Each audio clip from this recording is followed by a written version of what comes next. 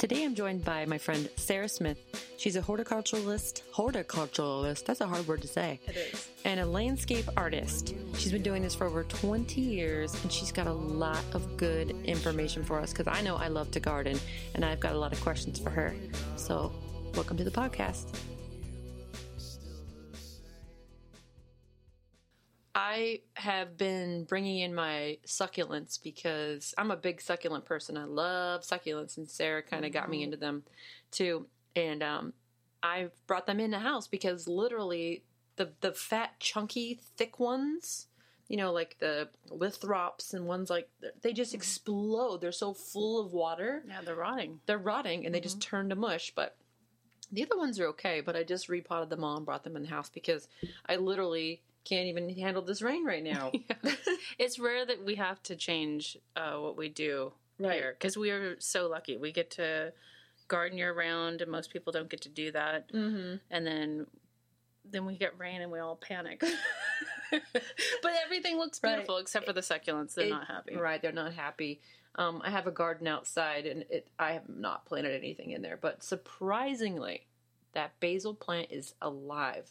We're so lucky. And then, it's the weather kind of freaks us out, but everything's looking so happy because also we're lucky because we get to garden year round, but we're unlucky because technically we live in a desert. Right. And we're constantly watering. I remember the first time I went back east when I was cognizant of what was going on. And I was like, looking at all these green hills and all this grass everywhere. And I asked my dad, I'm like, how do they water all this? And he laughed at me. I felt so embarrassed. I didn't realize they didn't. Yeah. You don't have to. Thunderstorms every 2 days. Yeah. And I was like, oh, wow, we have to irrigate everything here. So everything's really, really happy looking from all this rain. So it's all very happy. And have you had an East Coast, Pennsylvania, fine ripened tomato? I have. They're delicious. The first time I ate one, I was pretty young. I hated it. Yeah. Because it didn't taste like a store-bought, right. And my dad was, again, I embarrassed him all the time as a child. He was so bad at me because we were at this table and they were all excited to give me this gorgeous tomato, and I was just like, ew, this is horrible. Oh, now I'm like, is it vine ripened? Oh, I can't wait to eat it. Yeah. We sell vine ripened. I'm doing air quotes right now. You can't see me. And they're not the same. They're not the same. No. You just can't do that here. You can't do it. And I noticed, too, the tomatoes that I grow here in California, I always end up getting some sort of plant that's not resistant to that mold frostiness disease, and it creeps up the plant and it kills it. But my mom can grow crazy tomatoes in Pennsylvania. We're too close to the ocean. That's a big part of it. Listen to me bitching again. I know. We're too close to the ocean. It's raining right now. So but my basil's happy. It's February. I can walk to the beach in 30 minutes. It's the marine layer that gets us here. Is that what it is? Well, can we talk about that a little bit? So anybody here in California, what plants will do well? And for me, I have like no sun in my yard. That's your big problem. Right? So what plants will do well for us people here on the West Coast that, you know, we can have in our yard or in our gardens? Well, we can grow pretty much anything. It's just about where we're at. And being so close to the ocean like we are, the marine layer kind of gets us. So basically, one thing I've been telling people lately is anything with a fuzzy looking leaf is going to be more susceptible to mildew problems. Interesting. And this goes with everything because right now it's prime time for us to start planting roses and things. And I'm finding that in the spring. Yeah, and getting them bare root style. Okay. We still do that here. And the roses with the shinier leaves tend to not have as many rust and mildew problems as the ones that have the more velvety looking leaf to it. Okay. So a lot of people worry about that because of the marine layer. And tomatoes, you think about the leaves, they're kind of fuzzy. They are kind of fuzzy. Squash, pumpkins, all that stuff have that fuzzy leaf to it. That's right. Yeah, squash and pumpkins, exactly. But if you're just a little bit more inland, you're okay. But yeah, we don't have a downtime here. We really don't. Even with this rain, we don't have a downtime. We literally garden year round here. I have kale and broccoli, and I don't have to worry about what the the time period is before my first frost, because we don't get that. Yeah, we never. And a lot of people frost. have to plan out. Oh my god, the first frost is going to happen, and I'm going to sow these seeds, and it's never going to come into maturity. But that's not a problem here, amazingly enough. And we get to do everything year round. I have peas growing right now. All the green leafy, gorgeous green leafy stuff is super happy. Okay, cool. Garden. And they're so happy with all the rain that we've been getting. I've got turnips that are just going bananas right now. They're so beautiful. Okay, so for me, like I said, I have no sun in my yard. What are like the top 3 plants and top 3 vegetables that I can grow with very little sun? That's rough. That's rough. That's honestly really rough. Kale, chard does okay. But you can't do it in deep shade. Strawberries can take like half, like partial shade. Yeah, half, like in a little couple hours a day. Yeah, strawberries would be okay with that. You could probably still get away with like all the broccoli, especially like broccoli rab and stuff like that, which is just a fancy way of saying that broccoli doesn't come to a head, right? Which is funny because it's like flowered broccoli rab, but it's really just a broccoli that doesn't make a full head. Okay, those do okay. Even like you could probably get away with the peas, all the snap peas and things like that, sugar snap peas and stuff. Peppers? No. Need more sun for peppers. Okay. Peppers, tomatoes want a lot of sun. Oof, that's a bummer because I don't eat kale. Me and kale equals. I love kale so much. Oh, I can't do it. It's like one of my favorites. One of my favorites. All the lettuces do really well. So anything in the cruciferous realm, that's equaled to Joni's tummy no family. I know, but they all do good in your yard. So, and all the I should just grow and donate. Yeah, give it to me. I'll take it. Okay, because you give me your vegetables. Okay, and then plants. You would. I think. You've told me to grow herbs. Yeah, herbs do well. Certain herbs do well, but really, like the basil you have is actually a perennial basil, and most people wouldn't ever have a perennial basil because of the frost and the snow. But there's a particular basil around here. It's the blue African basil that's perennial. And so it never dies, even when it goes to flower. So normally you're pinching. You're hoping that it never flowers, and you're got to stay on top of it because it starts getting really warm. It really goes crazy. Yeah, the flower's like instant. Yeah, but and then the plant dies. And right. You're just like, oh. But the African blue basil is a perennial basil around here, and it does really, really well. And that one you can do in the partial shade. Chives are one of my favorite herbs. Really? Chives in this temperatures are good? I love chives. There's onion chives, there's garlic, there's a Korean chive that we've been experimenting with lately that's really cool. It's got like a flat, broad leaf to it. But what I really like about chives, first off, you can chop it up and put it on anything. It makes it instantly pretty. It's like green confetti. Yes, green like confetti. All over your stuff. It makes everything look beautiful. But when it flowers, it makes this little pink or white little tufty flower, and the flowers are edible. Yum. So they're really pretty. So you pull all the flowers off, and then you sprinkle it on things, and you instantly look like you're a gourmet genius because you've got all this green and little pink or little white flowers. And they're oniony as well? Yeah. Cool. They taste totally fine. You can do that with basil flowers as well, but sometimes it's a little crunchy too strong and weird like texture. Thick. Yeah, thick. It's like a textural thing. So that's good for West Coast. What about like East Coast vegetables? Would chives do well there? And the same things you're telling me with partial shade, would the same rules apply? Or would they have even better opportunities with certain things? Or worse? I think actually the same rules would kind of apply there. But again, they're not going to be able to, there's going to be big gaps of when they can plant this kind of stuff. But really here we have, when the sun's out, it's strong. Yes. So we're able to kind of get away with shade stuff a little bit better because our sun is so intense sometimes. So if it's getting half day sun, especially if it's getting afternoon sun, you can get away with a lot more that way than morning sun because you're getting that hot, dry sun all day long. East Coast wise, still the same rules would apply. You pop open any book. Yeah. If you still have books, you know what those are. Google. I know I'm old. If you Google things and things, you'll be able to find out. But still, peppers, tomatoes, no go for shade. No go for shade. They really need a lot of sun. No matter where you live. Pretty much, no. Yeah.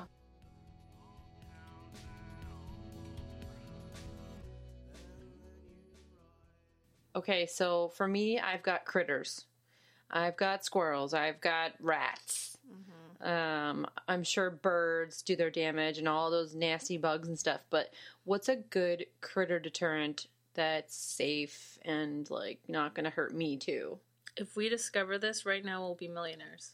There's nothing. There's nothing. It's physical deterrent is really the best. I mean, there's all these weird, like, tie garlic bulbs onto the plant, or sprinkle cayenne or table pepper, and there's like sprays that you can put on, and they all smell horrendous. And then it rains, or you water because it's your plants, and you got to water them, and then it all goes away. So there's for critters that are fuzzy or anything other than bugs, there's not a whole lot you can do. Netting, I have rats. I have rats really bad right now. Too? Yeah, and I put traps out. I put bird netting around the whole entire tomato, and then they just got all up underneath it, and because I didn't do a great job. It was impossible to get it around this full-grown tomato. So then I cut it into tiny little squares, and I like bundled it up around each little cluster. But like the second it would show color, I'd come and half of it would be gone. No! And that's how you know it's a rat, too. Because if it's a squirrel, they're going to take the whole thing, typically. Okay. If it's a rat, they're going to eat it while it's still on the plant. They're like lazy. They don't want to take it away and eat it. So they'll just eat, and you'll find like little holes in it. And so I did that. That kind of worked, but they still figured it out in some instances. And those rats. I know, they're super bad. Those dirty rats. And I thought it was squirrels, and then I figured out, oh god, no, it's a rat. Gross. Well, you can just be like me and just build an entire cage around your garden. Yes, like a prison. The only thing is I don't get any sun, so nothing grows in there. No, it's this whole big thing that she's built. It's insane. And how do you get in there? There are 2 doors that lock. Yeah, one on either side. Yeah, he figured it out. I built this in a day. But then it grows out the top.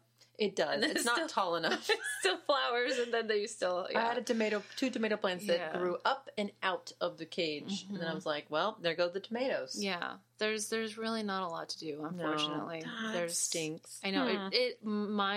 My tomatoes last year I got 25% of them. Wow. Maybe. It was really you had to, it was hard to catch them. Yeah, and I put traps out, and I put... what about, like, your blueberries? I always feel like you've got blueberries on your bush. You know, they don't really bug that. They don't care about those? But they like the grape. They go after the grape. Oh, those grapes. Yeah. Yeah. So, like, the Concord grapes, or what kind of grapes are those? They are a Thelma Concord grape that my great uncle... No, I don't know. Somebody great. Somebody. He would make his own varieties. He'd cross-pollinate and make all his different varieties. Goodness. And he made that one and named it after my great aunt. And it's the Thelma grape. And I have like one of 3. I think there's only 3 left out there right now. Wow, that's really cool. Yeah, so it's kind of neat to have kind of an heirloom sort of thing like that. Like in your yard. But yeah, they don't go after the blueberries very bad. They go after my satsuma, and that really makes me mad. They eat, they rip it apart and then just eat the pieces out. And then I go to pick it, and it's a hollow piece. There's nothing inside it. Do I have to come over and build a whole thing around your garden? Like a biodome. I'm into that. Okay, so there's this company called Shift Pod, and they make a grow pod, which is ultimately like a pop-up igloo. That's awesome. You can like a little greenhouse, and you can like zip the door shut and like protect your plants, vent it. That. It's really cool. But if you do want me to come over, I will for a small fee. I require the vegetables that you grow. Okay, because I literally can't survive off of what I have to go to the grocery store. I still do too. And in California, we just don't have a lot of space. Yeah. That's one of the big problems too. Yeah. So, you know where's amazing is the South. Oh, I know. They've got so much. These victory gardens that they're showing their pictures of, and I'm drooling, and I'm looking at all the Instagram pictures. And the flowers they can grow. They don't even water them. Yeah. It's just so amazing. It's so beautiful. It's so beautiful, and I think they've got so much more access to, like we can't just go find like really good compost and manure and all that. It's just a minute away down there. I know. It's so amazing. So lucky. I know. I'm really legitimately thinking about pulling out more lawn, because also it's irresponsible to have lawn here, honestly. But I literally don't have very much. No, you don't. I'm thinking about taking even more out and building. She's got about 60 square feet a yard. Even that. And I'm thinking about ripping out some more of that, because I've got the black pug. He doesn't need any space. No, he doesn't even need to go outside technically. Right. But I want to pull out more and make more beds. I think that would be nice. That'd be really cool. Yeah.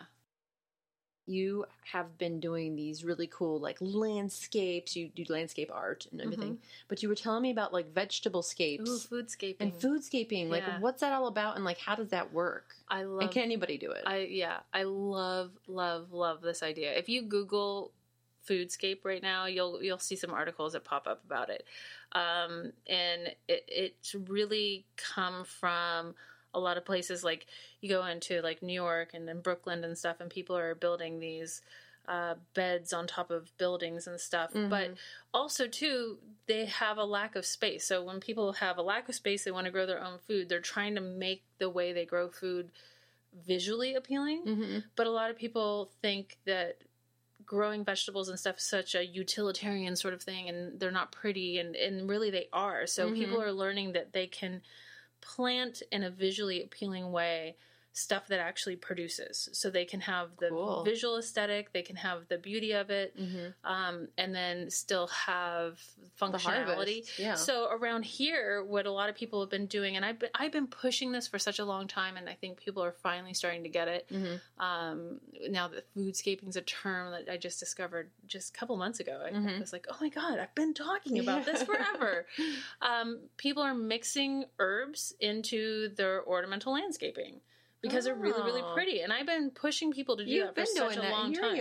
Yeah. And things like chives, they're so gorgeous. And all the different kinds of sages and stuff. And there's the tricolored sage and the bicolored sage. And all that. Yeah, and all that stuff's so beautiful. And I've been sneaking little things like that into people's gardens without like really making it a big deal. And now people are basing their whole entire garden with plants that they can produce from. So they can have things like artichokes, and making a hedge instead of out of like a boxwood hedge, which you're just going to cut and have green waste constantly and not really get anything from it. Interesting. People are making hedges out of like pineapple guavas and blueberries and things like that. So blueberries. Yeah, so they're ripping out their just ornamental green, water sucking, green wasting thing, that do nothing. And they're planting them with things that actually produce stuff. And I think that's awesome. There's so many gorgeous trees that you can plant. There's all the peaches and stuff are just so beautiful. And, here you're lucky to have one tree in your yard. And if you are going to have one tree in your yard, why not have a red Baron peach, which is going to be phenomenal. What flowers, you actually get something out of it. I love, love, love that idea. I did a whole entire garden recently of all vegetables, fruits, and herbs. Wow. But I made this beautiful ornamental garden. It's so pretty. And people walk by and they're like, wow, that's so gorgeous. And then they realize, oh, that's all veggies. Yeah. That's all stuff I can eat. And they don't really realize that. And it attracts pollinators to the yard. I was going to say, the bees must be so happy. The bees, the birds. And then having something like that for your whole entire family, especially if you have a small space and you never thought you could have a vegetable garden, or you just confine it to a small little corner of the yard like it's naughty or something. I think that brings the whole family into it, because you see that sense of abundance. You see all the like gorgeous stuff that's growing, and it sparks this new pride and being able to give stuff away. It gives you a sense of community. So nice. You're sharing with your friends. I love that. I love to share. I love community gardens. It's fabulous. I love it. It teaches your kids so much too. If you can take your child out and garden with them, 100%. You teach them about the cycle of life and like seasons and what you can eat and how it's just so much fun. And kids go into the store and they're like, buy a package of blueberries. They don't really understand like how long it takes to pick them all, how much it we grow a blueberry bush and I go out and I pick and I maybe get a handful. I don't realize that whole little package takes so much. A long time. It's a good thing for kids to grow up around that as well, and it just makes it a whole family experience. I really like I like that. Cool. I want everybody to do that. Rip out your lawn. Rip out your ugly plants. Rip them out. That aren't doing anything good for you, and you just have to cut them and throw them away constantly, and plant things you can eat. Love it. Plant things that are beautiful. Well, Sarah, I think we can talk about this forever. Literally, there's so much more I think we should get to. Would you please come back? Yes. I have so much plant knowledge I want to share with you all. Yes. If you have anything specific you want Sarah to cover, she's more than happy to, get specific. So go to the website, littlebitpodcast.com. Leave some comments on the blog so that we can ask Sarah some more specific gardening content. I think everybody can appreciate gardening in so many ways. So that'd be great. Yes. Yay. I like it. Cool. Thank you, Sarah. All right. Thank you. The Little Bit Podcast is recorded and produced in Orange County, California. The music you hear is from Sleep North America, available on SoundCloud. Hey, become a patron on patreon.com/The Little Bit Podcast so we can keep making really cool podcasts just for you. The Little Bit Podcast is a weekly podcast. We'll see you next Friday.